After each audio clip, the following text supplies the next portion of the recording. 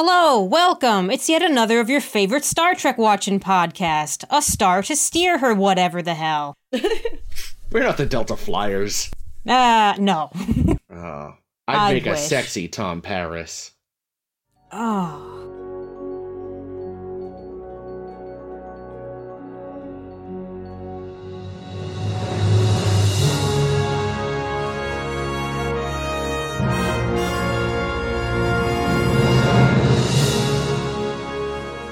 No, this is a star to steer her by. We're here. We've been watching lots of Voyager, like we do. The week's episodes for this week are going to be episodes The Disease and Course Oblivion. So keep up with all of our Voyager watching with me, Ames. And me, Caitlin. And I, Jake. And me, Chris. Wait, who the fuck are you? I think there's a Silver Blood duplicate. I am the clone of James Rossi who forgot. Yeah, so we've got a duplicate Rossi here in the studio today. I'm sure he'll survive the episode. It'll be great. It's gonna be okay. If I haven't mentioned yet, I probably haven't, and this is the most professional intro I've done in years. This is episode number 288. Yay! Which just seems like a lot, guys. So many. It's a lot. Are you even halfway done? Yes, but they keep adding more Star Trek. I actually saw a The thing. goalpost keeps getting moved back. So. I saw a thing the other day. As of the season finale of Prodigy, or maybe actually no, I think it was as of the first half of the season finale. There are now more episodes of Star Trek than Doctor Who. Well, there's also a lot of lost episodes of Doctor Who, so those don't count. It's including the full, like, everything that was ever made, including the lost ones. Yeah, Doctor Who had that big chunk where it just wasn't on the air, too. Yeah. So Yeah, they're they kind of had- that cuts into what you'd expect. Well, so did Star Trek. It was called, the 1970s and Yeah. part of the 80s. To be fair. And Yeah, mu- both in the series- 2000s. Both series have over 860 episodes now, which is fucking crazy.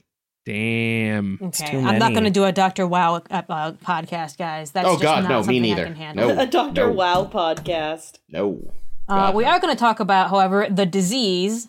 Now, a couple weeks ago, I think it was during our Spaceballs special, which y'all should listen to because it was a whole lot of fun. Our holiday-themed episode for Spaceballs. I think I joked that we should have that new AI program. What's it called? Open AI? Oh, something, or... Yeah, write up our synopses for us. And I just tried to do that with The Disease. So let's Oh see my what it God. came up with. I'm so excited. Oh, man.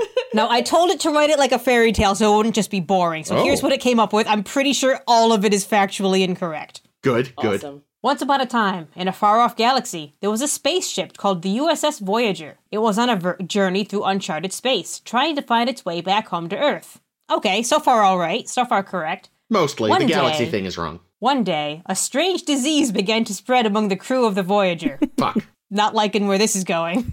It caused their bodies to become weak and their minds to be filled with confusion and forgetfulness. The disease was so powerful that it seemed impossible to cure. The captain of the Voyager, a brave and clever woman named Catherine Janeway, knew that she had to do something to save her crew. She called a meeting of all the officers, and together they came up with a plan. They decided to send a small team of people to a nearby planet to search for a cure. The planet was known to have many strange and mysterious plants, and the crew hoped that one of them might contain the cure they were looking for. The team was led by two of the bravest and most resourceful members of the crew. The first officer, Commander Chakotay, and the chief medical officer, Dr. Louis Zimmerman. Okay, it's close. It's trying. Close. It's trying real hard. At least it wasn't like McCoy or something. Together, they set out on their mission, facing all kinds of dangers and challenges along the way. After many trials and tribulations, they finally found a plant that seemed to have the power to cure the disease. They brought it back to the Voyager, where the doctor was able to create a medicine from it. Thanks to all the bravery of the team and the ingenuity of the doctor, the crew of the Voyager was able to overcome the disease and continue on their journey home, and they all lived happily ever after. So what's funny is, Hooray! up to a point, that actually kind of works for the next episode better.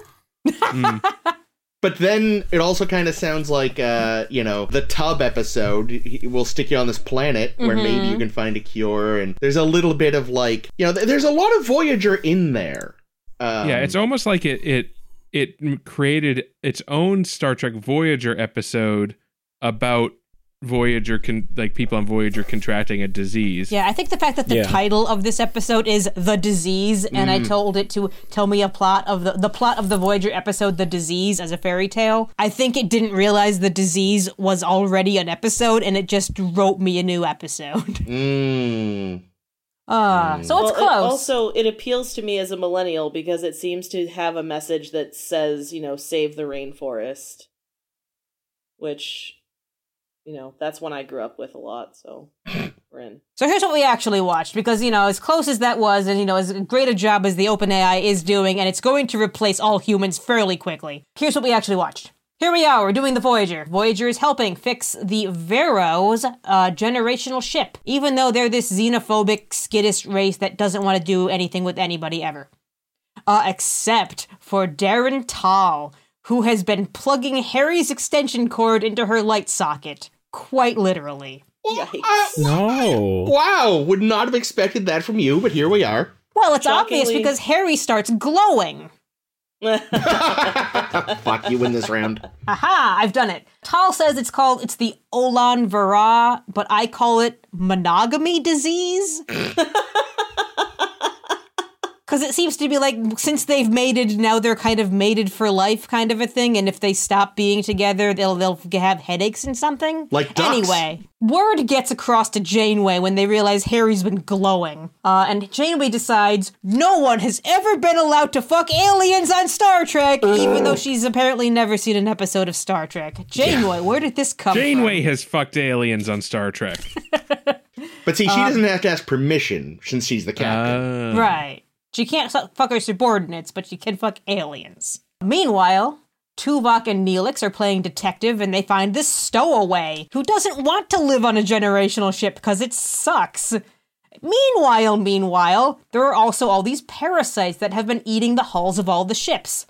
So let's connect all these threads. I swear it all fits together somehow. It turns out there's this movement of dissidents who don't want to live on the generational ship because they never get to have adventures. And Tal is one of these rebels, and they've been putting the parasites on the ship so they can break it apart and go do their own thing. Which they do! And the rebels are able to go do their own thing. Sadly, that means it's going to be away from Harry. So Tal's gonna be fine. She goes off with her people to go look at nebulas and shit. And Harry decides he's gonna have a major sulk about it because of the disease that is love. The end. The real disease was the love we made along the way. Oh, that sounds real gross. This episode was a fucking garbage fire. I mean, it was just like a lot of plots just kind of haphazardly glued together, much like that generational ship. Here's the problem. The interesting plot was like the D plot. Which one? Which one would you say that was? The one about people being like, this life sucks, we want away from it. I don't care about Harry's STD. It was weird and uncomfortable, and also, people have fucked up. Are you telling me every time Riker boned down with an alien, he first went to Captain Picard, swung his leg over a chair, and said, "Hey, Jean-Luc, I'm horny. Please give me permission to fuck." So Janeway said that, the like regulations on interspecies relations was like 3 centimeters thick or whatever. It was only 5 pages before Riker. Right. Like, he's wide. I thought we were going for a different 3 centimeters, Joe. No. Me too. No. I'm being appropriate. Yeah, it's very strange because Star Trek, a show which is known from the beginning for its banging aliens, suddenly is now that's a thing you can't do only when you're Harry Kim.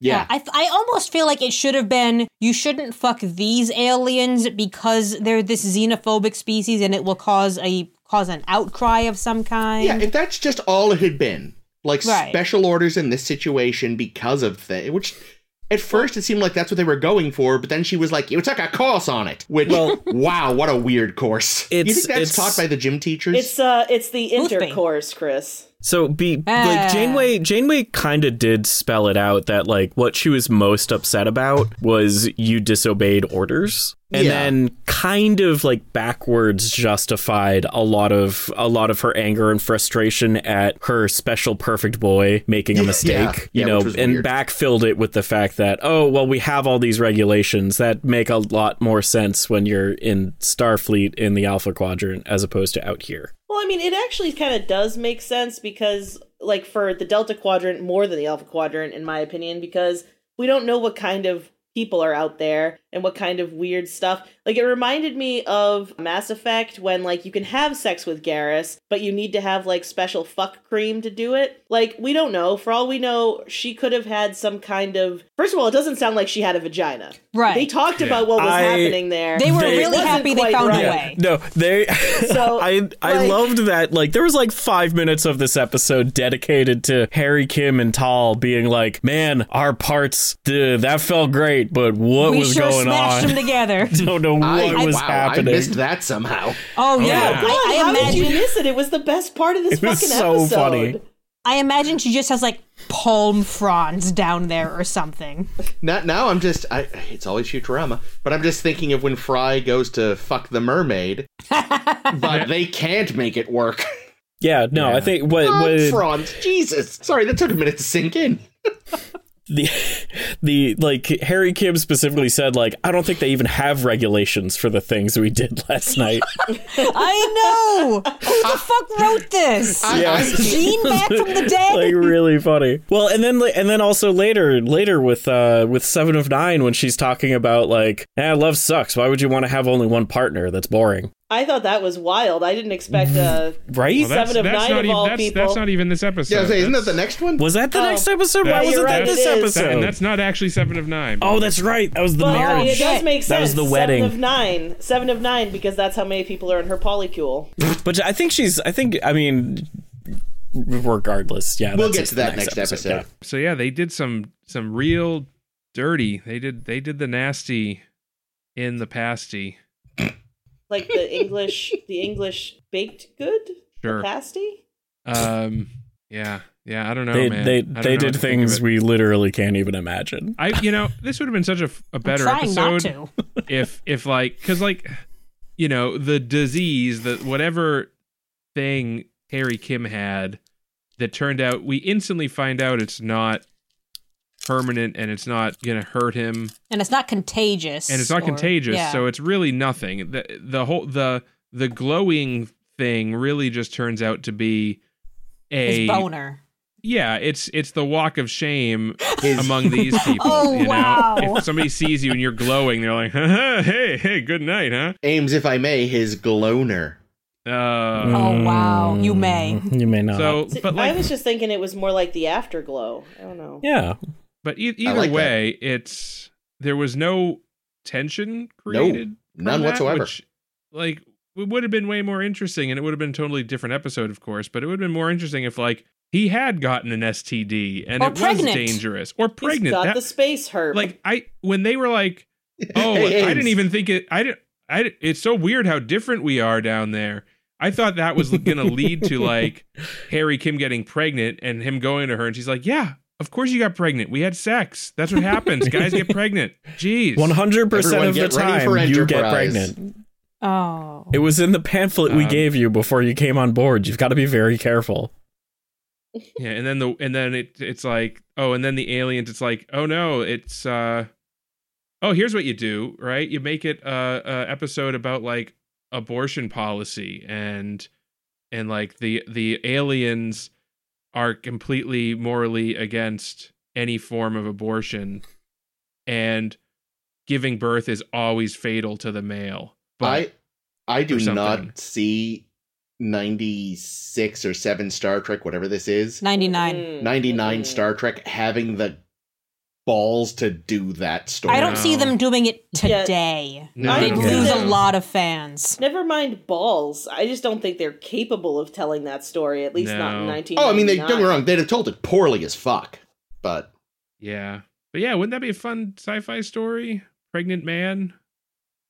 gonna die? I'm sure it exists all over the place. Yeah, I mean, there's probably. that episode of Sliders where that happens with There's that movie the Junior. singer. There's that. Futurama. There's also that season of Red Dwarf where it ends, and then the pregnancy kind of happens off screen at the beginning of the next season.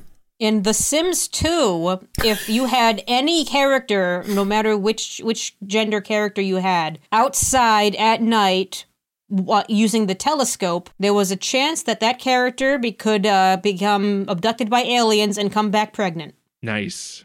Yeah. I mean, anyway, if I think Sims 2 has done it, I think it's narratively explored to its conclusion.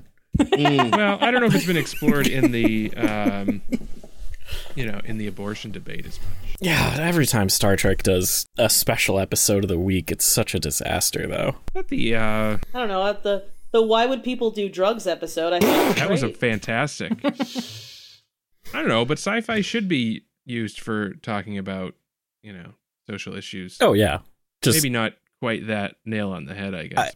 I just feel like we're really hitting the part of Star Trek, like in the Voyager Enterprise years, where their ability to tell good stories is really starting to hit a hill. True. Like there's still some really good things that happen, but I'm a bit ahead in the show, and there's episodes where I'm like, maybe I just don't want a guest on this one at all, even though it would have lots to talk about. Oh no. Oh yeah, I mean, Rossi writes an essay. I don't think there are any enterprises that are good. A lot of them are fun, I'll say, but they're not I thought you loved Enterprise, Chris. You're always defending it. I do, because it is a camp garbage fire. Oh, and Camp Garbage Fire sounds like a terrible camp. Season 3 is mostly trash. But when it I enjoy it, it's fun, but when it tries to be intelligent, it generally fails. It's better when it sticks to just being goofy. Yeah. Perhaps someday we will have some sort of rule or directive to tell us what we can and can't do out here. What will we call it?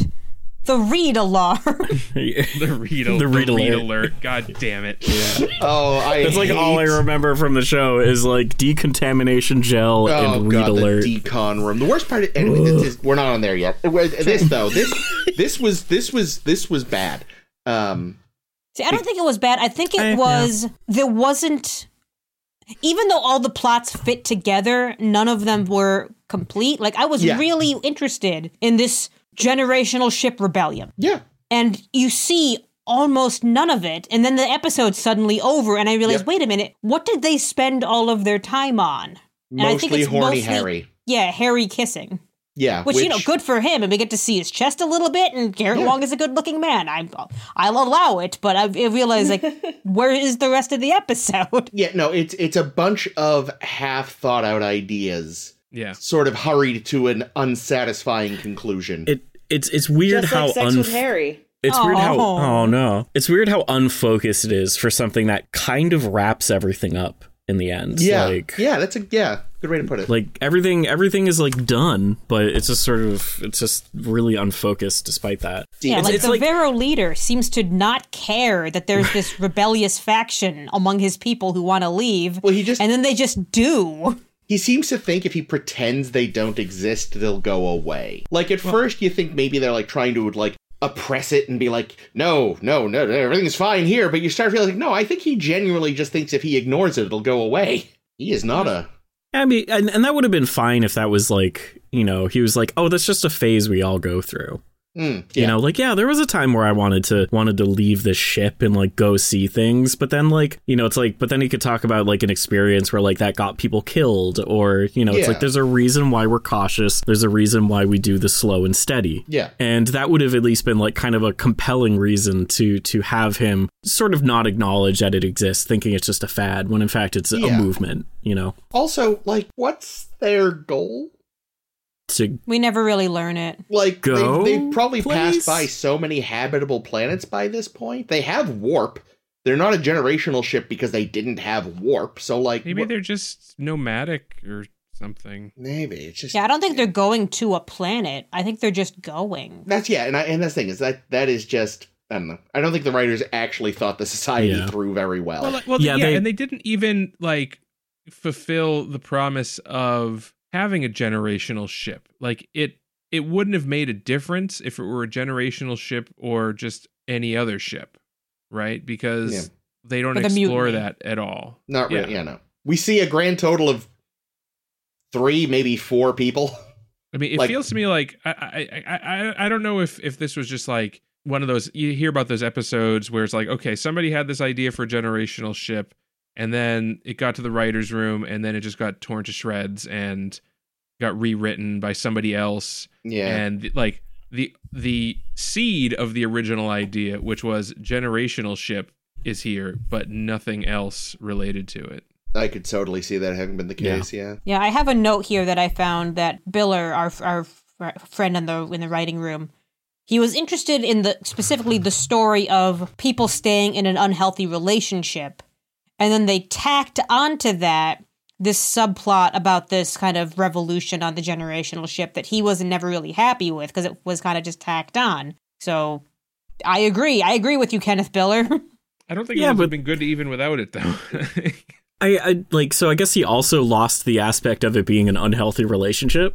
Yeah. Because Tal was great. She was, like, totally cool. Yeah, like, the only unhealthy... I kind of wish it were killing him. Something, or if, like, after a while you're trying to think, oh, is she just using him for access to Voyager's... But no, it's not. She seems to genuinely like him. Yeah, no, she was great. I mean, I feel like part of the issue, if it actually properly went the unhealthy relationship route, is it would really feel like, oh, it's the soul sucking woman partner who's like destroying the man. Like, oh God, and we already got a terrible one of those in DS9. Yeah, was that the Muse? Yeah, God, there's been a few instances of that. There was an instance of the guy doing it too. So I mean, I guess they're equal opportunity, so it's fine, right? Oh yeah, man of the people. Oh, God. Yeah, but that was actually kind of was it a good episode, or was the makeup just good? I can't remember. Oh, you hated that episode. I did? Okay. Yeah, I feel like you wouldn't have liked that episode. It had decent makeup, and Troy was smoking. Like middle-aged Troy was pretty hot. Yeah, it's some of the few, like, well, before she went full raisin, it was actually some of TNG's only good old age makeup. That's what, the makeup was good, but the episode was a fucking pile. That's right. Yeah. Yeah, and it made include Grandma's alien. Oh, God. God. Yeah, I was just going to say, That's right. I thought you were talking about Sabrosa. Oh, no. That's true, too. Yeah, so, I mean, they're about 50-50 at this point, right? It's fine. Although it does seem to speak to some of the head writers and producers maybe having relationship problems. Yeah. Don't all people have relationship problems, though? I mean... So, speaking, though, of the leader of the... Varro? The Varro. Varro. You know, we mentioned this, we were talking about Star Trek parodies off air, and he would appear in the not picked up Star Trek spoof, which was apparently created by Jonathan Frakes, called Star Patrol. He was the captain, apparently. He wasn't a great actor, at least not in this. I mean, maybe he was directed to be that way. I don't know much. It was bad. It wasn't. I don't know much about him. He apparently was briefly the weekend update anchor on Saturday Night Live in 1980, but somehow managed to say fuck on air and got fired. Oh no. What's his name? Charles Rocket. Okay. Stop. Doesn't have his real name? What? Great name, though. Yeah, we opened this episode, and it struck me as very strange, the first couple of scenes, as they're just kind of milling about through the Varro ship, and for some reason, all the angles that they were using made Janeway look like she was just a doll-sized. Like, she was just tiny, and I don't think the guy, I think his name is Jipek, but I don't know if it's ever said. It is not, I think. Great. I just saw it on his Memory Alpha page. Yeah, I don't think he was terribly tall, and I don't think Kate Mulgrew was terribly short, but it just made her look like she was just in a ditch wandering around on this bridge. They really wanted to test out those things they saw in Lord of the Rings, you know, the Force perspective to make Gandalf look big. So. Oh, God. Kate Mulgrew is 5'5". Hey, that's how tall I am. Yeah, so not particularly short.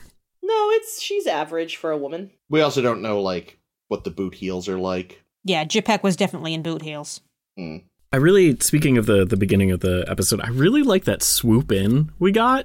You where did? I thought it was looked cool. real fake. But Well, I mean, It looked. yeah. I mean, yeah, it looked But fake, but it was a good thing. Yeah, it was interesting and very different. Like, It's not something Star Trek does a lot. Something No. I noticed that Star Trek doesn't usually do is the way Voyager was docked was on its side relative yeah, to that was the cool. other ship. Yep. You don't see that much. 3D space. yeah, it was weird seeing Tom Paris hanging on to like his con and like falling down towards I the know. wall because the ship was sideways. Tom, man, now that he can't get busted down any further, Tom fucking taking risks for Harry, screwing with the communications. So I kind of want to bring up like the whole beginning chunk of this episode like has some really interesting and good character writing. Like the rest of the script is really unfocused and kind of all over the place, but like I really liked that they had some scenes that were about nothing. You know, like Tom Paris was basically Tom Paris was just like nerding out real hard about like the ship and was just trying to he was like bothering Tuvok. Oh, that was and like cute. wouldn't let it go, and Tuvok was like, oh really, oh is that so? Yeah. and then eventually Tom Paris gives up and Chakotay says, that was only like 2 minutes. How'd you do it? And Tuvok says, oh, I just waited for his own illogic to overwhelm him. Like, Yeah, because no one would want to recreate Vulcan in their quarters. No one. Even Vulcans. Especially Vulcans. yeah, that's right. He was talking about like a way to do the holodeck, but like in your brain or in your room. Yeah, there's just so few of those just straight character interactions where you get to like see these unique people interact. So it was real nice. How Vulcan pissed was Tuvok that Neelix was right, by the way?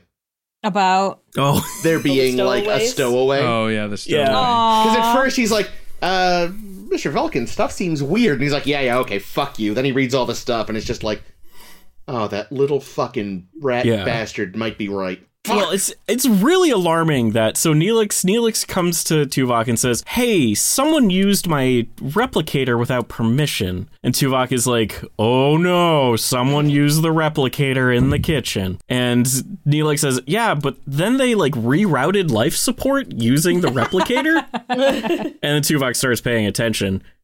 Why can you do that? Why can you reroute onto the vital bridge? systems? It's like, oh, geez, I was using my replicator and I accidentally deactivated life support in my room and now I'm dead. I don't know, stowaway guy seemed to think everything on the ship was like really like elementary. Like everything was easy to him. He's like, I've been here 4 days, you didn't notice. I could see that because it's a generational ship. They would all like their systems must be really protected in order to prevent people from from fussing with them, because everyone would know how to do everything and they don't want people messing with stuff. So their security is probably through the roof compared to Voyager. And like Caitlin brought up Mass Effect earlier, there's a species in that is sort of part of a generational fleet. And they're all just natural engineers because they kind of have to be, because all their stuff is constantly breaking. So like everyone's just really good at all tech. But yes, in answer to your question, Rossi, why can we do this? Starfleet doesn't lock its fucking doors. I know. They have no concept of good security protocols. Speaking of, Harry Kim stole a ship. I did. That has happened so many times now that, It's like, yeah, Janeway had me doing some garbage chores. I got them done early, so I stole the car. It's like, how does no one notice this? Yeah, I drove off with my girlfriend to make out point. They did notice, didn't they? Actually, I think eventually, yes. Maybe eventually, but eventually I is think they not were the looking second for he her. left. Oh, maybe. Yeah, They were trying to find her. That's kind probably. There's a good chance that if they weren't looking for her, they might not have noticed. Yeah. But yeah, I mean, this is what? Shuttle theft 3,805? Like, it's no surprise, but it's just, it gets so ridiculous. I mean, there's that time that bitchy teenager stole a shuttle. I mean, the motherfuckers just really needed... Ah, god damn it, ruined my own joke. What was that fucking 90s? The club. They just needed the club. I knew that's where you were going. I'm sorry, I should have spoken up quicker. All I could think was Low Jack, and I'm like, that's not it. Well, same category. Yeah. Ugh.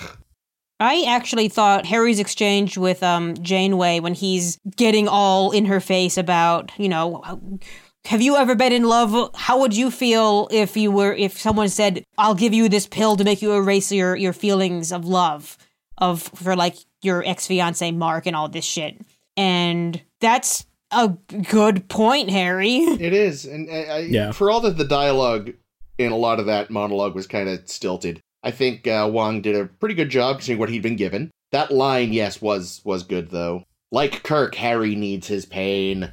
Yeah. He's lucky Janeway didn't take a phaser and set it to, delete all evidence of your murder. Was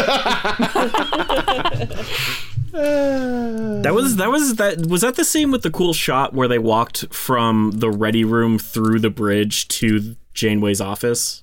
No, the monologue was there was a one shot. No, there was a one shot with Harry. That was where they cross all the way over, and I thought that once they got into the office, that's where Harry started having his moment.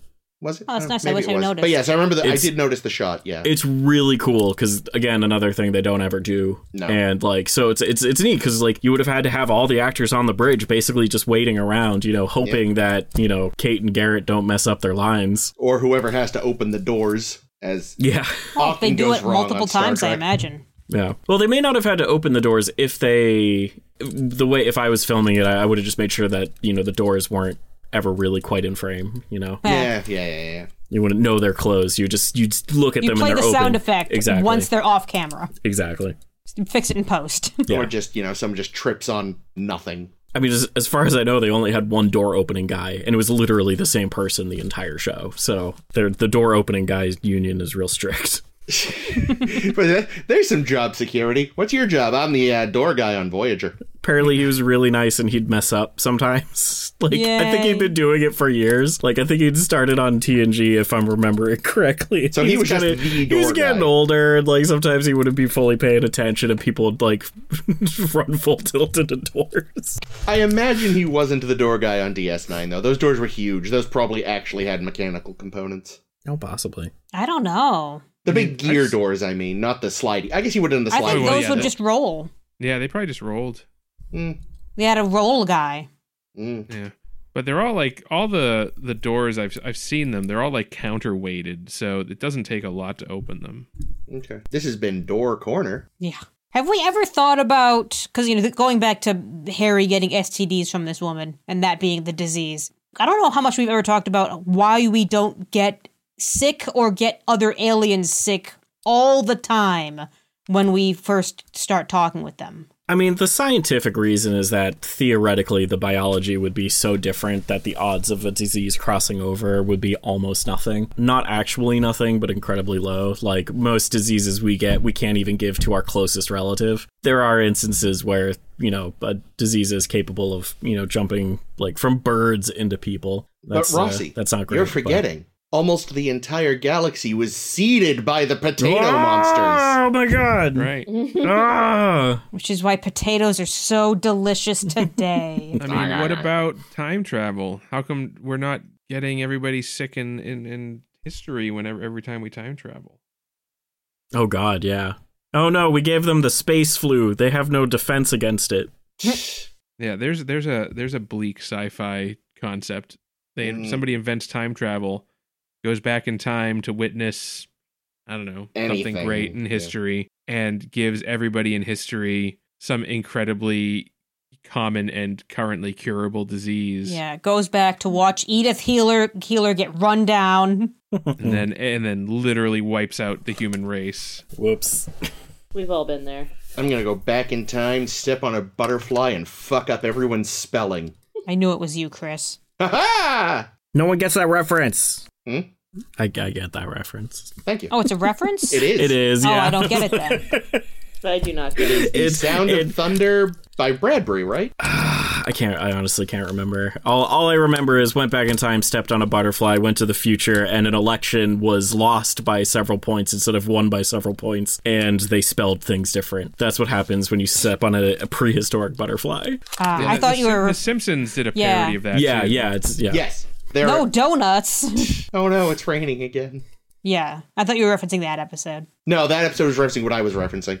Yeah. Okay. So we've I got it. reference. There's an Ashton Kutcher movie called Oh no, The Butterfly Effect. Oh, is it boy. any good? It's I put it in the same category as movies like The Faculty, But you love the faculty. I do Jake. love the faculty. Doesn't mean it's but good, Will though. I say So that the faculty you is love good? it even though it's bad? Yeah. I It's mean- like the faculty, Final Destination, like that whole like teenager sci-fi nonsense. Yeah, Yeah, you I'm can with love that. something and acknowledge it's terrible. It's not good. It was fun. I love the movie Van Helsing. It is one of the worst movies ever made. I thought you were gonna say like I love Caitlin. Oh, Oh. you're not a movie. That's true. But I think you said love something. True. Yeah. I like that you said I'm not a movie, but not that I'm not terrible. Wait a second. I just got seriously owned. Took you a minute. I'm blonde under all this dye. So the last thing I wanted to bring Yes. up about the disease. So the Vero, I don't know if it's Vero or Varo. I keep saying Vero, but fuck it. Their generational ship. You'll remember a couple months back, question marks, we were talking about the largest fictional spacecraft list because the Voth city ship was on that. Mm-hmm. This ship is also on that list because if you did the calculation, it would be about 5.8 miles in length. Oh. Yeah, it Ship- looks pretty 5 big. Yeah, miles Ship's too long. long? If I walked, episode would be over. But it was, it was more like a bunch of little ships kind of Yeah, I like together. that it was modular. Yeah, that was a cool touch. One thing I do want to say on this episode, just because it dovetails into the next one, is like Janeway was like kind of crappy again in this episode in a lot of ways. Like she had a quote specifically like talking about like Kim. She was talking to Chakotay about how Kim was kind of riling her up, and Chakotay says like, "Well, you want to hear it from me when I question your orders," and she was like, "Yeah, but Harry Kim hasn't earned the right to question my orders." Which is like that's really red flaggy. Like I would not be okay like working with someone who had that kind of attitude about people. Well, but she is the captain. I mean, like, really nobody has any right to question her orders. I don't know. I just like I wouldn't want to be on that ship. Yeah, Yeah, well, and after especially, some like- of the things Harry has contributed over the years, you'd think I will listen to you. Yeah, Yeah. like you're part of my senior staff. It's been 5 years of a very unusual situation. You should have been promoted by now. Yeah.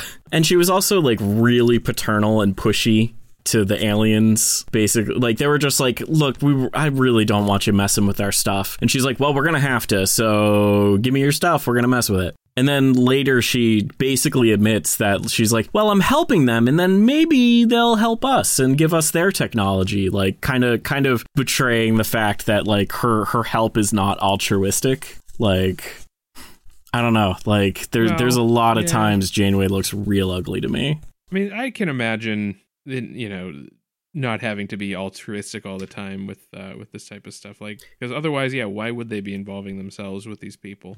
I will grant you that, but I will say that like helping people with no expectation of anything in return is a Starfleet ideal in an episode where she is ragging on Harry for not following Starfleet ideals like very, very, very closely. And then she's just kind of like, whatever, we went in there and started messing with their stuff. Hopefully they'll give us something, or otherwise I guess it's okay, we help them. I mean, it also, interestingly, that reminded me also that they talk a lot in this episode about the supposed wonderful technology that these people have. Their ship seems kind of like a piece of junk. It seems like a piece of junk. Great. We never see this technology. It's just talked about a little bit. They apparently still use a lot of grease and oil on. Yeah, everyone's all covered in friggin' dirt. They should have had that Demolition Man sex scene between Tal and Kim.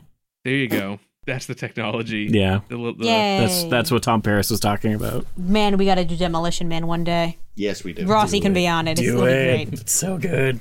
Speaking and then, of Harry Kim, and then Neelix, the technology he gets is Taco Bell. I'm gonna move us on because I'm done with this. Yep. And we're gonna talk about Course Oblivion now. And annoyingly, Sounded like you said Corpse Oblivion. I didn't. I said Course Oblivion. But apropos.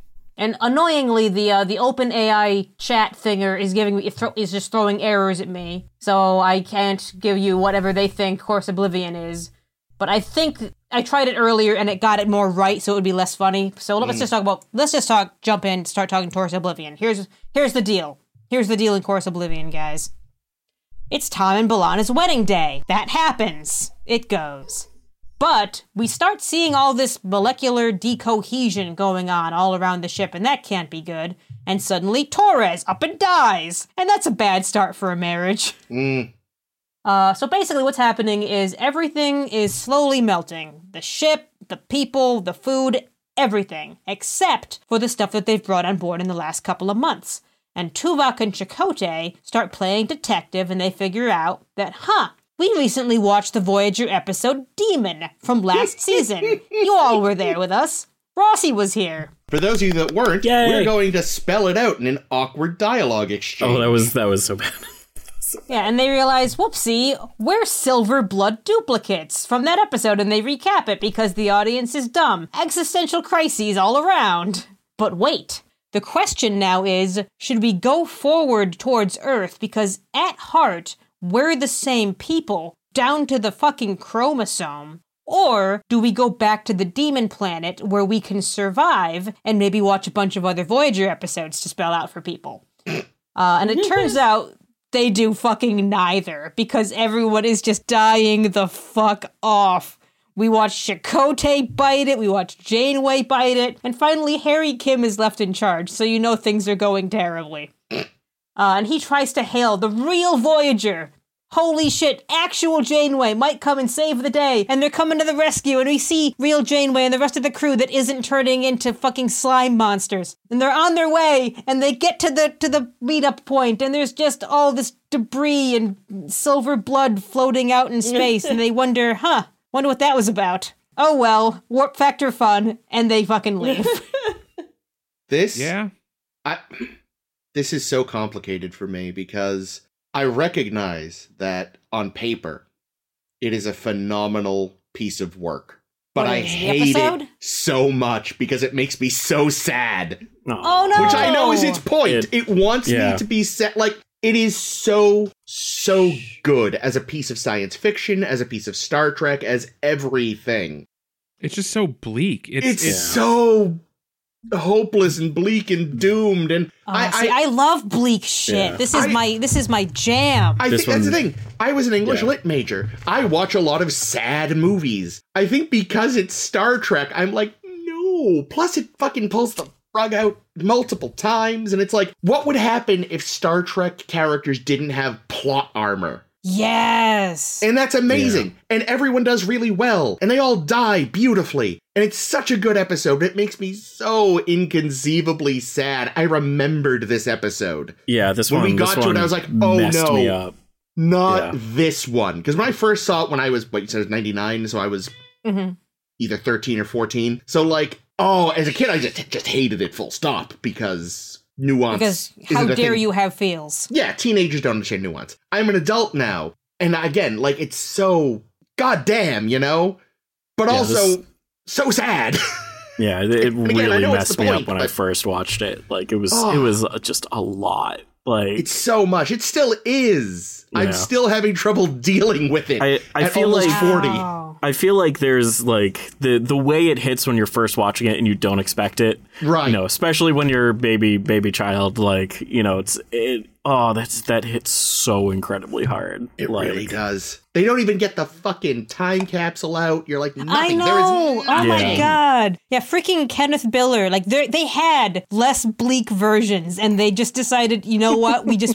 People need a day to be sad, and this is going to be our day to be sad, because they had an ending in which they at least got the time capsule out, and it just was out, and you never saw what happened to it. They did, like, here's our inner light capsule, because we watched that episode, too, along with Demon. And it was just out there. And then was another one where they actually did encounter the real Voyager. And they still probably died, but they talked with them. And they said, no, fuck that. Let's rip everyone's heart out. I am okay. I'm okay with them dying. I'm okay. Like, I wish that the probe got out. Like, that's the one thing I wish, and like, because it would still be devastatingly sad. Don't ever mention what happens to it. I would probably say, like, I would probably do something like they launch it when they're in the slipstream, so they don't even know where it's going to come out. They just, like, you know, it's like the only comfort is that maybe it still exists out there, not that they know someone will find it. And I think that would have still been a sad ending with like just enough hope in it to keep you from just hating everything and being like, the universe is cold and unfair and there's no oxygen out there and the universe hates you. Rossi, to quote Seinfeld, no hope for you. Yeah. Aww. I want to know what Caitlin thinks, because I think the four of us have all seen this episode before, so we knew it was gonna get sad. But I want to know what Caitlin saw going in cold. I thought it was fucking stupid. I had no idea why they were trying to get to Earth. There was no point in them trying to get to Earth, because they were gonna die. There was literally no point. I was so mad the whole time. I was like, just go back to the planet where you won't die, stupids. Oh my god. Oh, I did want a movie. Caitlin, no. I'm sorry. I found it really boring. No. And I was so harsh. mad. No. Because I was like, why are you not doing the only thing that makes sense? You know that you can't possibly survive. What is the point of going forward? You're going to die anyway. Being fair, I also think just the best plan was, let's try to find the closest Class Y we can. Because we know that the other one is kind of a ways off. And Yeah. you're probably more likely to find another one, because even if they don't stop and dick around every 5 minutes like they normally do on Voyager, I'm sure getting back there would have taken a while. Of course, they did eventually find one, but miners ruin everything. They're the worst. So I feel like, so once the crew discovers that, like, oh, we're actually the silver blood aliens and we're dying unless we get like to somewhere more hospitable where we're supposed to be. I mean, maybe we don't even know if that would have worked. Yeah, no, I know we don't know that would work, but like Janeway makes the decision being like, no, I'm still Janeway and home is Earth. And I feel like this entire episode is kind of like part of it is like an excuse to kind of deconstruct Janeway as a leader, where her kind of megalomaniac, maniacal like drive to get home at any cost ultimately killed everybody on the ship, which is probably what would have happened multiple times over the show if they didn't have the plot armor. Like, because this decision makes sense. Kept trying to blow up the damn ship. Yeah, it makes sense. It's exactly what real Janeway would do. Every decision that was made by the same characters. They just, you know, were silver blood clones. Like, you can ignore that basically. All their decisions are consistent with the rest of the show, but it gets them killed because that's what would actually happen based on like Janeway's leadership style and what they're up against. Being fair to Janeway, take away their plot armor and everyone would die is true of pretty much every Star Trek. Absolutely. Oh, absolutely. Like, yeah, hands down. You know, I once read someone, you know, they like, fiction makes a lot more sense if you follow the path of quantum immortality, where basically, you know, we actually just jump to every version where people survive, and there are so many where they did not. Yeah. I like that. But yeah, it also seems to me like it like Janeway is so used to having the plot armor in universe that she can't even comprehend that, oh, we won't find a solution to this soon. It's a very meta episode in that regard. Yeah, did she say in this episode something along the lines of like, oh, we've been through tough spots before and things like that, probably. But it's also like she's also like saying those kinds of things after B'Elanna is dead, which is a thing that doesn't normally happen. Yeah. She almost died a lot of times. Yeah. She did die a couple times. The fact that like Harry Kim is the only one that survives to the end is like it's like payback for all the times that he just died, right? Yeah. Like, oh God. I feel like Clone Tom was done dirty in this episode because like he had like the nice wedding and like the really like heartbreaking goodbye with B'Elanna that was like really solid and good, but then they kind of just made him grumpy the rest of the episode and then they killed him off screen. Like, I was like, I loved Tom this whole episode because he's on the verge of mutiny the whole fucking time, and Janeway has to keep telling him either mutiny or stay or shit or get off the pot. God damn it, Tom. He gave this great line when they first figure out, because he's he's in mourning over his dead wife. Yeah. And B, having all these existential crises. And the line he gives is when Kim just comes over and says, "Hey, Tom, there's no one here by that name." Yeah. And I swooned because that's such a great line. They're also the original copies, those two. They're the oldest on the ship. Yeah, they're the oldest of yeah. the Silverbloods. Also, I think part of the reason why Tom seems to have a lot of swagger in this episode is because, unlike the Tom in other episodes, this is Lieutenant Paris, That's not Ensign Paris. The really very subtle clue that something's up at the beginning. Oh, yeah, he's at the other Pip.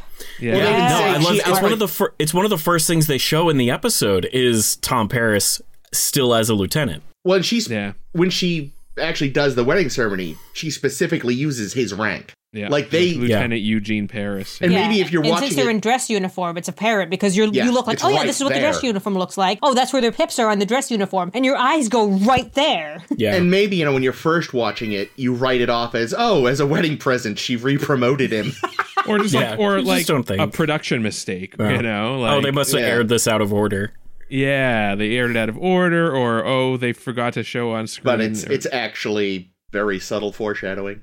Yeah, so what's most fascinating is now we can look back at any episodes between Demon and now and ask, which crew did this episode happen to? Unfortunately, we can probably determine they were all by the real crew because Tom Paris got demoted pretty fast after Demon. Damn it. So, unless... Yeah, there's a that very would have been really cool band. if they had known, if they had planned this ahead of time and actually had a few episodes where the only difference is Tom Paris as a lieutenant, and then you go back and you realize, oh my god, these things, it's like we're not even watching the real crew right now. Didn't happen. Well, it happened, but not. It's like, oh god, the real crew won't remember this. It's really interesting to me, because I'm sure they weren't really thinking of it that much, but the differences that are there are really significant, right? So this Voyager has an enhanced warp drive that can get them back to Earth in 2 years. Isn't it the thing Where did that's they get killing that? them? Yeah. Well, it is, but they even say, we knew about the radiation, but we knew that the radiation wouldn't harm human tissue. Right. So we thought it was fine. Or Vulcan tissue. Well, yeah. They said humanoid. No, they knew Vulcan. Biological they knew matter. Tuvok was dead. It really was going to kill Vulcans. But because we're Silverbloods, it does affect us. So presumably, if they got their time capsule out or whatever, and the other Voyager had found it, maybe there was instructions on how to build this super fucking warp drive. Yep. Well, that's it's not Slipstream. Also, nope. I thought it was Slipstream. It's its own thing because because Demon was before Hope and Fear. Damn. So they don't know about Slipstream, and it seems to run in a very different way. Like they're basically pushing the engine to its absolute limit. Yeah, it just sounds like it's just like they boosted the engine to go 9.999. We've reached warp 11. Yeah. We broke we skipped the 10 barrier an hour up to right 12 to 11. or 13. That's when you skip 10 and no one turns into lizards. Damn it, but I want to be lizards. This warp engine goes up to 11. Yep. Here's my actual question. The one thing that took me out of this episode multiple times. Yes, we're all duplicates. Fine. We saw that happen at the end of Demon. A+, thumbs up. You brought something back from a previous episode. Sure, they have the ship because the planet just made the ship for you. I accept that too. But the EMH, how is he also a duplicate? How is he affected in the exact same way? They copied the ship as well, and they copied all the data in the ship. So they basically made including his mobile emitter. Including his mobile emitter. They actually comment on the mobile emitter. That gets brought up. Okay, here's why it works. Tell me. Because of Voyager's experimental bioneural gel pack driven computer. Well, we know copy. No, cancel. They can copy non-organic material because they copied uniforms. No, I know, but I'm just saying they and the con badge. Yeah, but just the fact that, if there was any doubt, the computer is technically organic, so it's even easier. Yeah, but also, remember, Voyager, the ship, got stuck in the Silverbloods. Yep. So the Silverblood definitely got a good sample of Voyager to copy. So Good I buy sniff. it. Yep. And another thing I thought of, something I picked up on when they're in the astrometric lab and they're talking about when Tuvok and Chakotay are going through the past missions. They and when they got to the demon planet, they mentioned it was in the fucking shit. Now I'm blanking on the name. Begins with a V. The Jankum? I don't fucking know. Jankum Pog? Venkman? Yes. The sector. They named the where the planet was, and it was the planet it was the sector from Living Witness. So that, I think, confirms that Living Witness happened contemporaneously with, like, the backup of the Doctor in Living Witness is from the same time in chronology when the episode would have been. Yeah, because that's right. Because when we talked about it, we said we don't know when that happened. Yeah, we don't know when the backup happened, but it turns out that the backup must have happened right around the time of Demon, which was right around the time of Living Witness. Yeah. So Here's a silver blood cat. There seems to be so many of this cat. I'm so sorry. Very He's bratty cat. so loud. You say hi, Glue? That's Fred. Vaskin. Vaskin. There we go. Baskin Robbins. He's a handsome kitty. He's very good looking. He's fucking annoying, though. He won't shut up. I knew this was going to happen, and I was like, is there any other place I can conceivably get away from these cats? And the problem is there's just no doors. I liked that apparently Seven didn't spend any time in engineering during the development of this new warp core. You know, because the reason B'Elanna died first is because she's been, like, touching the warp core all day, every day. And I guess 7 of 9 just wasn't working on the new engines at all because she managed to last longer than everyone else as well. But for like, technology, stuff. You know? I mean, no, it's still copied. If we're going back to around that time, B'Elanna didn't care for 7. Oh, that's true. So she kept it's her possible that, like, 7 was not allowed to help with the engine. That's fair, that's fair, actually.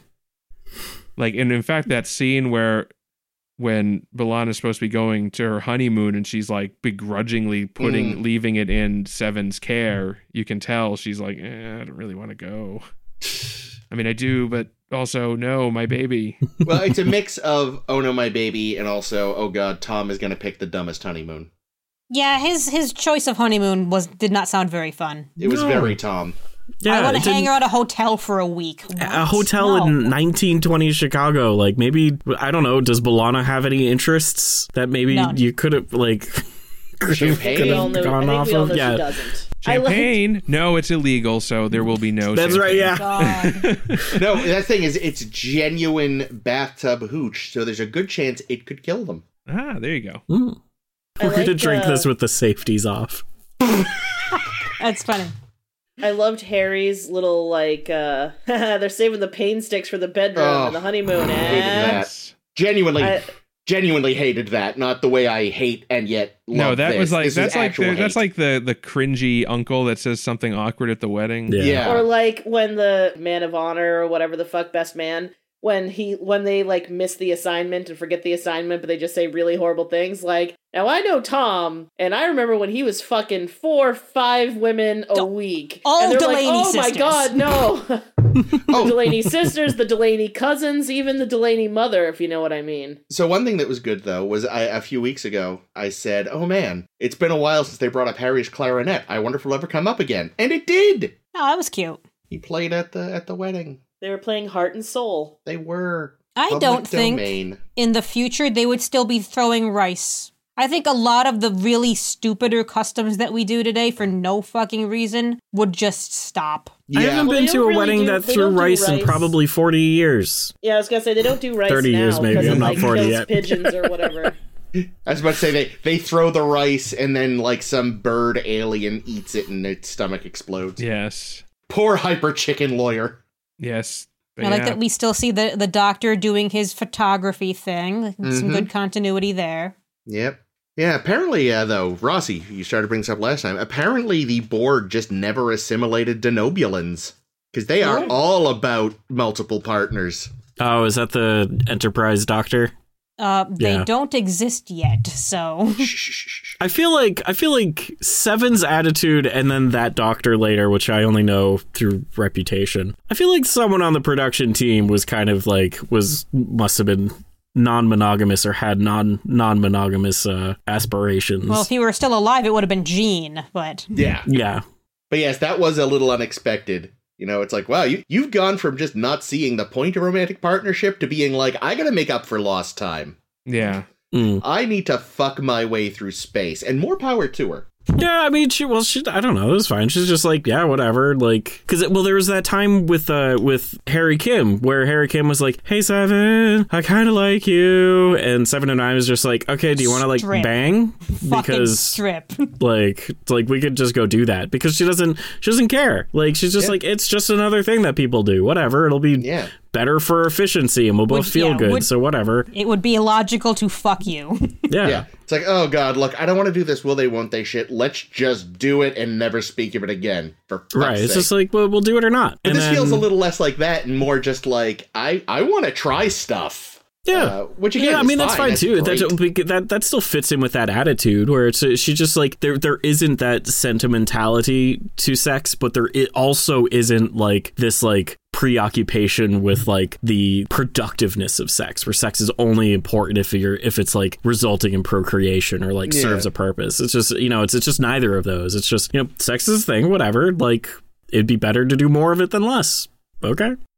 Speaking of doing more sex than less, we have some good Janeway Chakotay scenes in which they have a weekly dinner now, or maybe this particular versions of them do a weekly dinner. We have seen some dinners between real Janeway and Chakotay, but whether or not they are weekly for the real ones is not clear. Yeah, but I thought they had a really nice rapport, especially considering...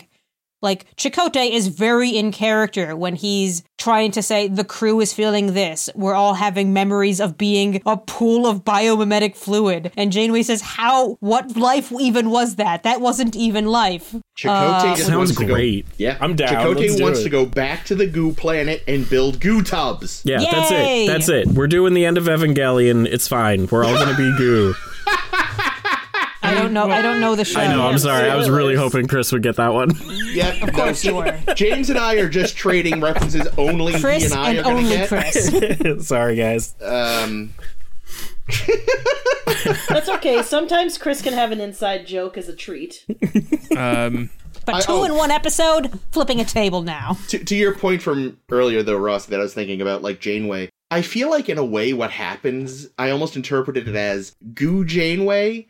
Like, when she finds out she isn't Janeway, like, Tom gets depressed, Chakotay stays Chakotay, Janeway decides I am gonna Janeway extra hard to prove how Janeway I am. Yes! Yeah. Like, she's almost like play acting at Janeway, and that's part of the reason she really overdoes everything. Yeah, there was another good line. I forget who says this. I think Janeway says, I'm going to get our people home where we belong. And I think Chakotay's line is, how do you know where we belong? And then I swooned again, because holy shit, this episode just keeps punching you in the face with what is reality? Are we still people? What is a person? Yeah. Oh God, my brain. I don't know if I don't know if this would actually have been better, but there's the moment where Janeway, after Chakotay dies, because Janeway, Janeway outstubborns him, and so he just dies. Janeway's like, well, now that someone I actually care about is dead, I'm like, B'Elanna, let's turn around. Yeah. So the last episode, Tuvok just outstubborns Tom, and in this episode, Goo Janeway outstubborns Goo Chakotay. But so then she says, all right, turn around.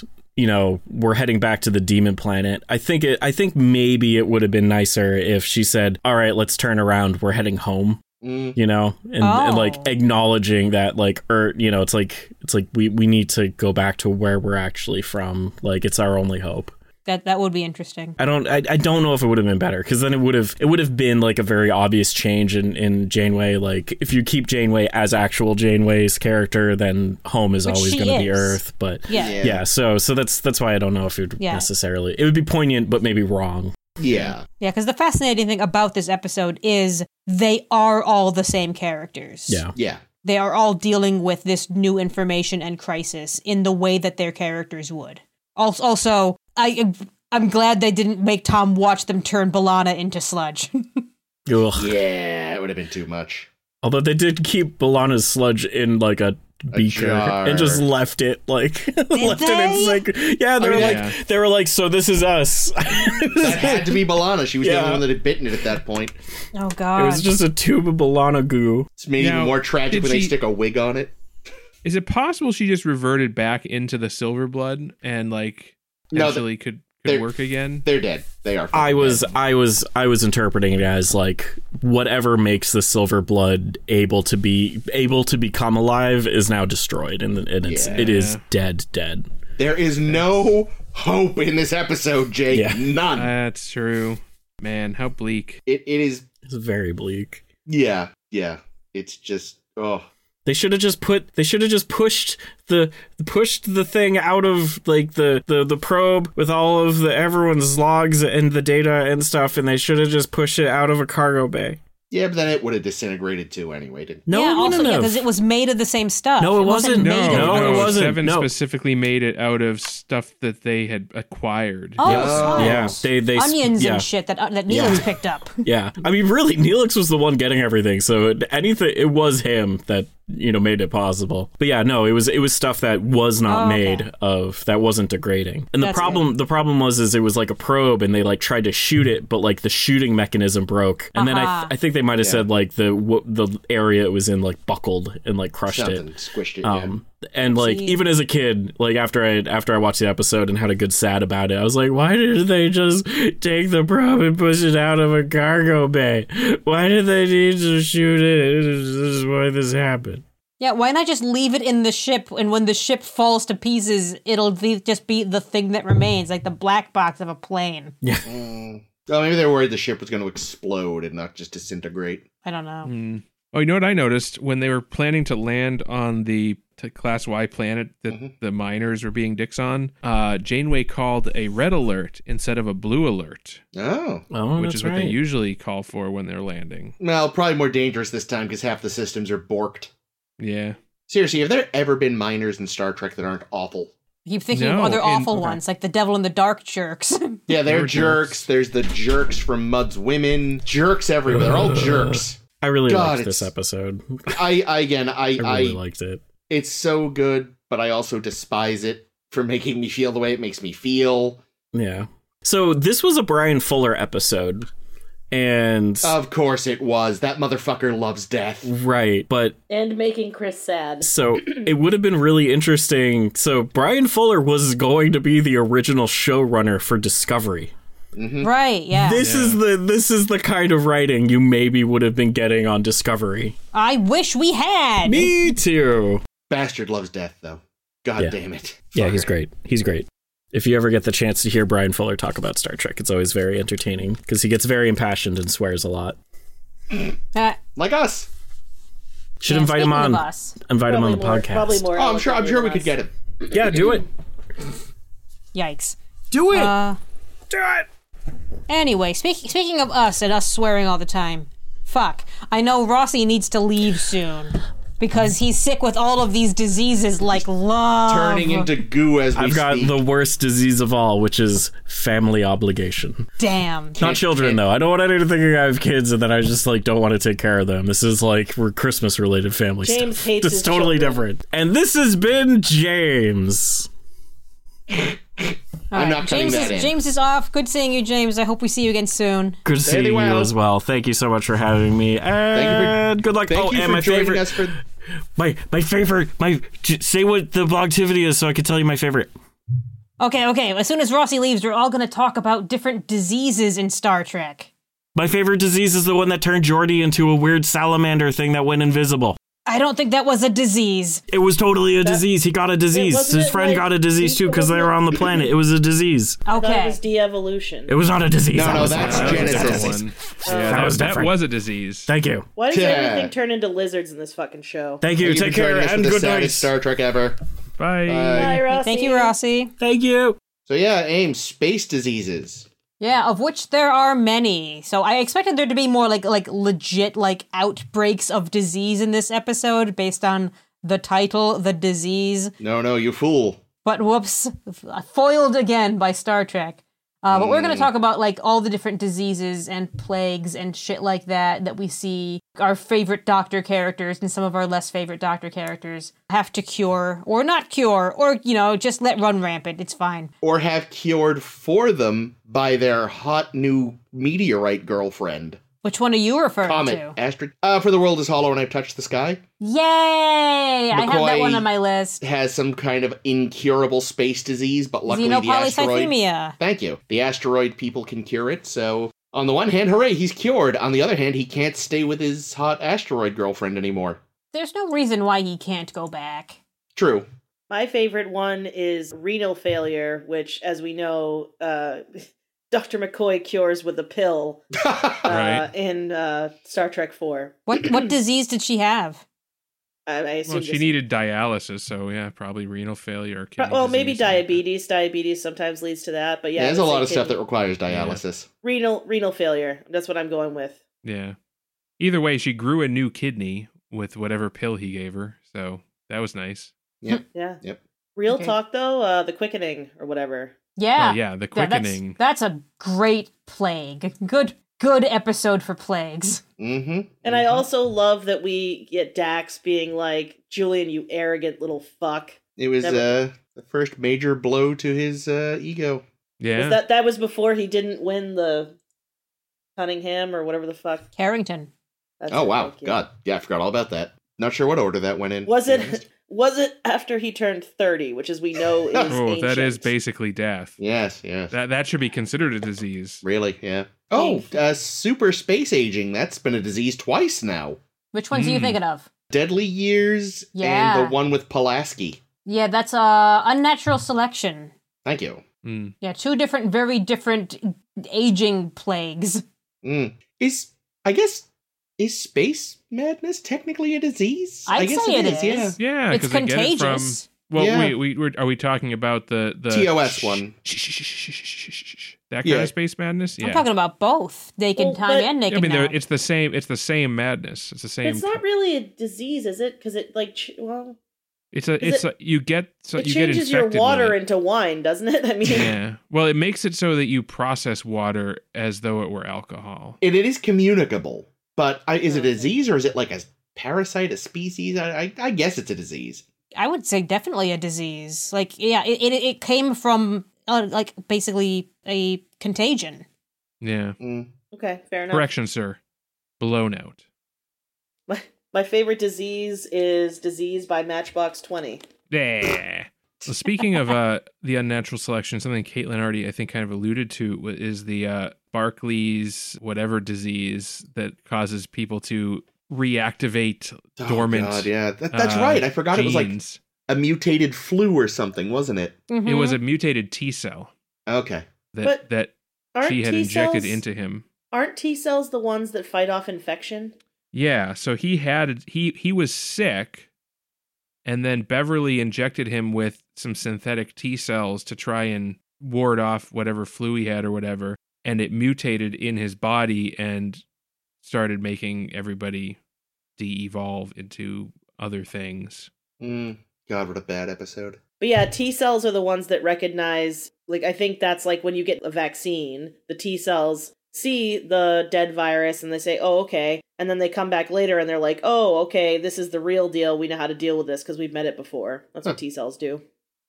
Not to be confused with T. Earl Grey hot cells. Jesus Christ. So here's the another obvious one. Fucking Miri with everybody turning. Children are a disease, aren't they? Yeah. Once you're an adult, you just die of this disease. So it's a grup. God damn it, Jake. That's what I was about to say, you fucker. God, speaking of bad episodes. Yeah? No, Miri's just terrible. Yeah. They do a good job keeping it contained, I'll give them that. Yeah. This is a little different because we don't actually see it, but there's that planet that kidnaps Kirk because they want to infect themselves with the something Mark of he Gideon. had. Yeah, because they had overpopulation.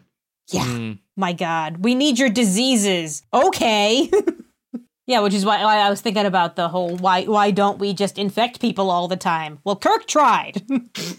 What about Babel? Babel's a good one. They have the aphasia disease. Not to be confused with Journey 2. Okay, but, so you said Babel, and I thought Journey to Babel. I was like, what? Getting stabbed isn't a disease. That's attempted murder. No, the one where on DS9 where they can't speak. Yeah, that's And they're dying. And they're dying, yes. But it's exacerbated by the fact that they cannot speak. So there's also Angel 1, if we want to harken back to fucking season 1 TNG days, when... So there's all the bullshit with the ladies happening on planet. Yeah. But on the ship, the reason why they can't just all be going back and forth from the ship is because there's a illness that is going around that was caused by like something that smelled like flowers or something. I forgot all about that. Everyone that got really sick. Bad. Mm. Yeah, Jesus, wow. Yeah. Well, It's an episode of too many plots. Isn't there like a really serious scene where Bev is pretty sure they're all gonna die, so she's like trying to get Wesley ready to die or something? I think that's right. Oh my god. How bleak. Speaking of smelling the flowers, how do we feel about Justice? No. Oh, good. Trampling. Flower planet from TOS. The side of paradise.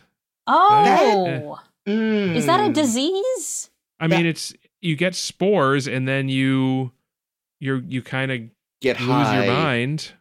That's a good question. But you more have like it's more like allergies than a disease, you know? Well, allergies would be a disease, I would say. The thing is, and I don't know, like, by the scientific definition, does a disease have to be communicable? Because it seems like the only way to get it is directly from the flower. No, because it got on the ship and the spores got into the air vents on the ship and everybody got it. Well, yeah. Like, yes. But I guess what I mean, that was like the spores had to be... I don't think, no. A disease just means any malady, I would say. Okay, I wasn't sure, to be honest. I think what we need to do is delineate between what is a condition and what is a disease. And I don't know if there's a good way of saying what that is. Yeah, I don't know. We could probably skip it. I mean, I would say a disease is, are you sick? Fair enough. Right? Like, what are we talking about? Because if we're going to get, I don't know. What about syndromes? Where do syndromes fit in? God, no, not syndromes. I'll tell you where syndromes are. This is what monologuing. Yeah. I mean, we could start with the dictionary definition. What does disease mean? Ken was wondering, yeah. Deep inside me, baby, feels... Sorry. A disorder of structure or function in a human, animal, or plant, especially one that has a known cause and a distinctive group of symptoms, signs, and anatomical changes. Huh, okay. Also in season 1 TNG, our good friend, our bestest friend, Admiral Jameson, he has Iverson's disease. Oh, that's right. I forgot he actually had something aside from just old. Yeah, he had this disease, and I think when he got young, it cured him. That sounds like a possible thing, maybe. Also, just generally being a dick. So that guy. Well, that's just because he was an admiral. That's not a disease. Yeah. We have Sarek, who, speaking of being old, has... Oh, yeah. Tubin? Was that what it was? Tubin syndrome? No, but I can't think of it. I remember what they called it. But yeah. Bendy syndrome. Yep. What the hell is Tubin syndrome? I have no fucking Did I make that up, or is that just like another word I've heard? What's the thing that Quark thinks he has that the doctor say he's gonna die? Is that Tubin syndrome? I don't know. Oh, I don't know. I forgot. I know.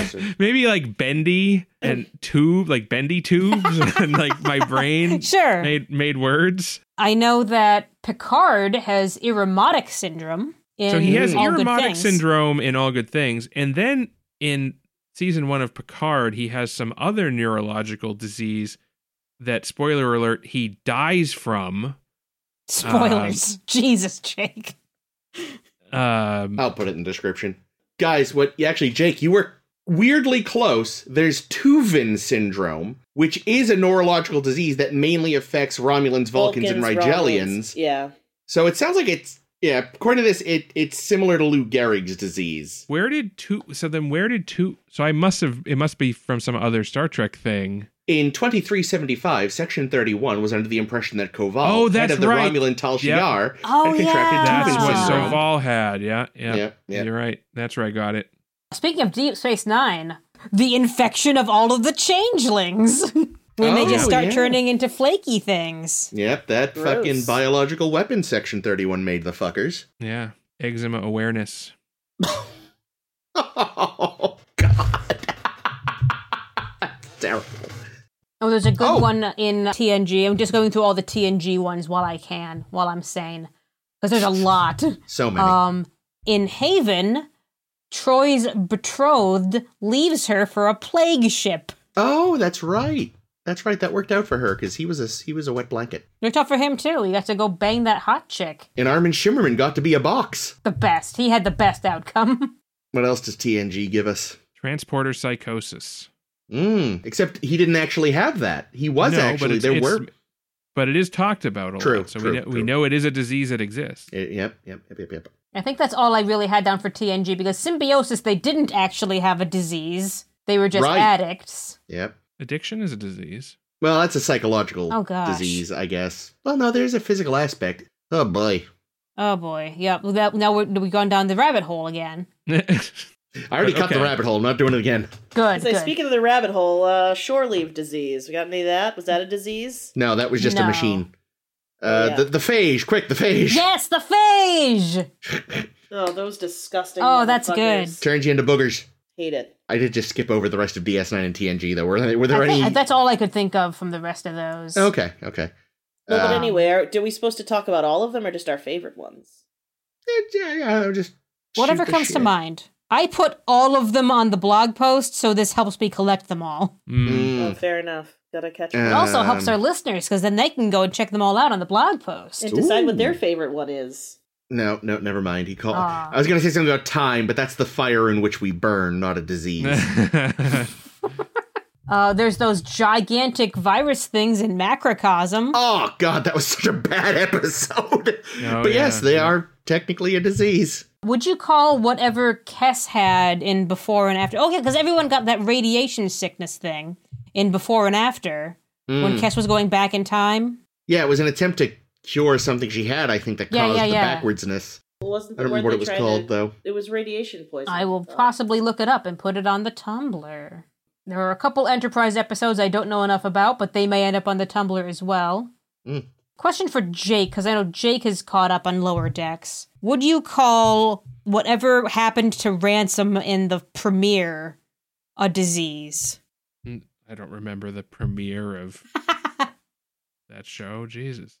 I think there was some kind of an outbreak that happened in the premiere. Yeah, I don't remember. That's one of the very early episodes I actually saw. Yeah, there was some kind of something going around. Yeah, that was probably a disease, wasn't it? Sure. Let's go with sure. Let's take it.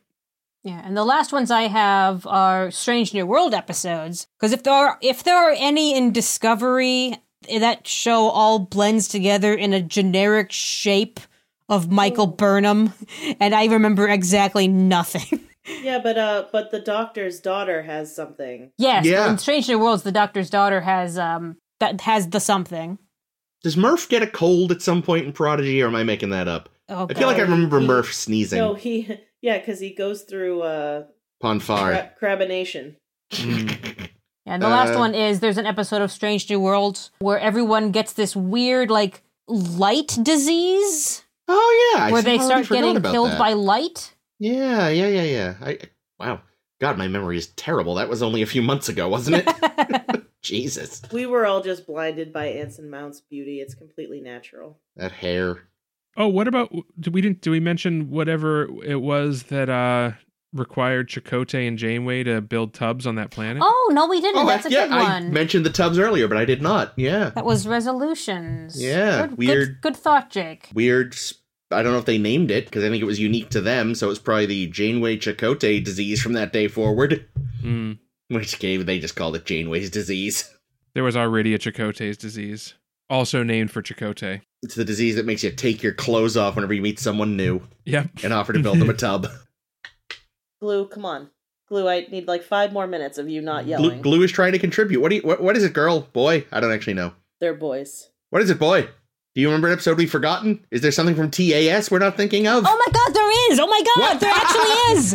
Thank you, Glue. Albatross! Good job, Glue. The albatross? The albatross, where everyone gets sick because they went through an aurora in space. And they want to kill McCoy for it, and god damn it. Yep. Sure, why not? What a terrible show. Damn it, TAS. Thank you, Glue. Oh, I thought of one. It's the one where you lose your memories and then move in with some Native Americans. I believe it is called the Paradise Syndrome.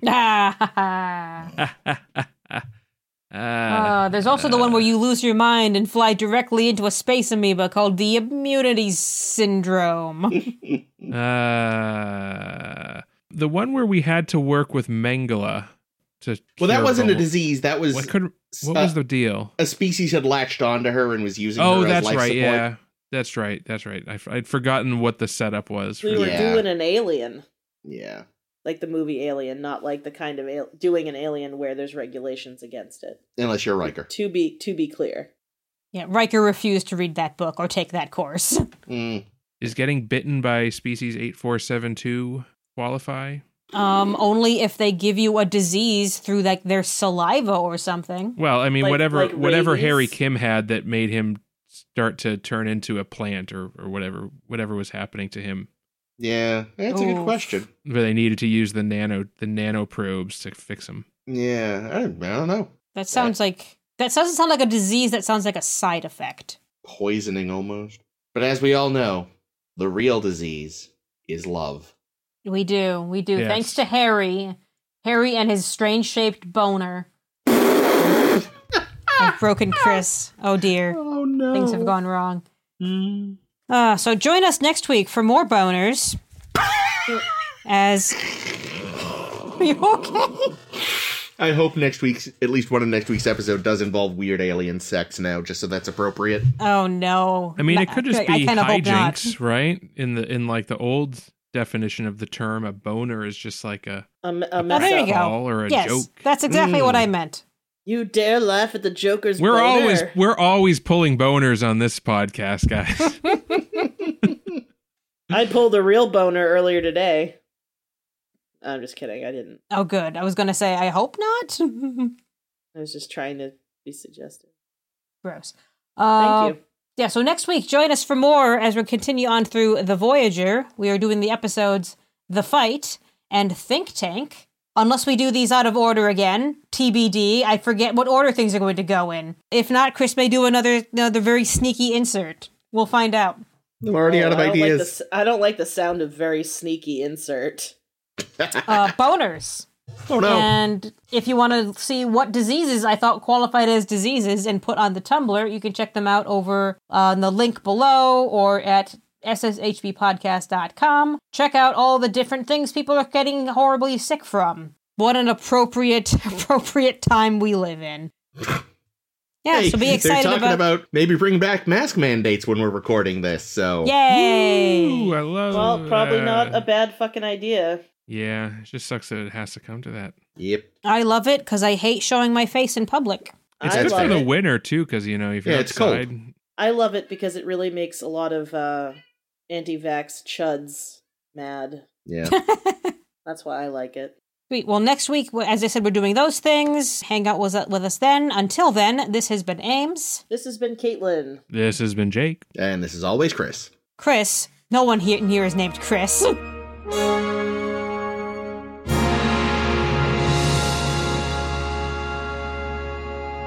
What did we actually watch? We actually watched a slightly different episode. It's called The Disease. The real disease is love. You've broken my joke, Chris. Fuck, sorry. Cut Go that. on, Ames. Pretend it didn't happen. He can edit it out.